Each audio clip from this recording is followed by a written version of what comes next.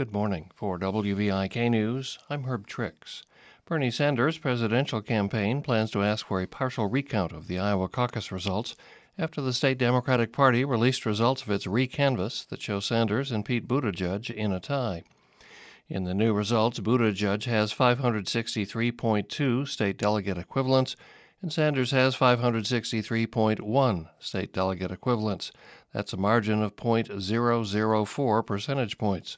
The Associated Press remains unable to declare a winner based on the available information, as the results may still not be fully accurate and are still subject to a recount. While Rod Blagojevich has left prison early, President Trump yesterday commuted the former Illinois governor's 14-year prison sentence.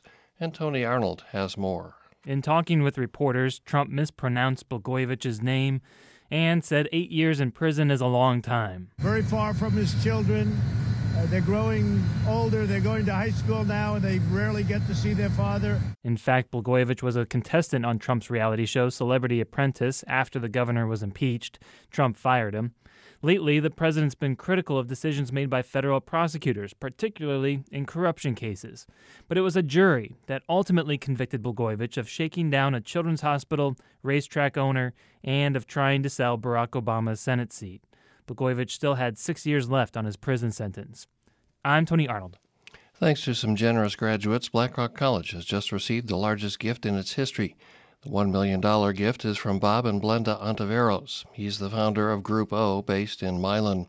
Blackhawk College President Tim Wine says this is just the latest gift from the couple to Blackhawk College. The funds, with the exception of the soccer startup money, will be placed in endowment, which means they will fund these endeavors into perpetuity. Instead of being a one-time gift, this is a legacy gift that will last the lifetime of all of us in this room and beyond.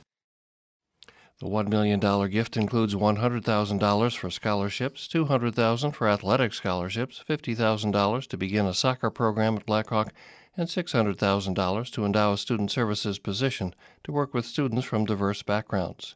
Bob Ontiveros attended Blackhawk College, then transferred to the University of Cincinnati. He founded Group O in 1974. Blenda Ontiveros studied nursing when she attended the college. Well, from now on, it should be easier for students to transfer from community colleges in Iowa to four-year institutions, both public and private. On Tuesday, officials unveiled the new statewide transfer majors program. Don Doucette, chancellor of the Eastern Iowa Community Colleges, says until now the 2- and 4-year colleges have worked out bilateral agreements for transferring credits. For this, though, they worked with the Iowa Department of Education to come up with a system that tells students statewide exactly which classes will transfer. This better defines what a transfer major should take. If they're going to transfer in history, here are the community college courses that they should take, not only in general education, but also in history, that then transfer to meet history major requirements at the university. Participants in the Transfer Majors program include the 3 state universities in Iowa, plus some private institutions, including Clark, Iowa Wesleyan, Mount Mercy, St. Ambrose, the University of Dubuque, and Upper Iowa University.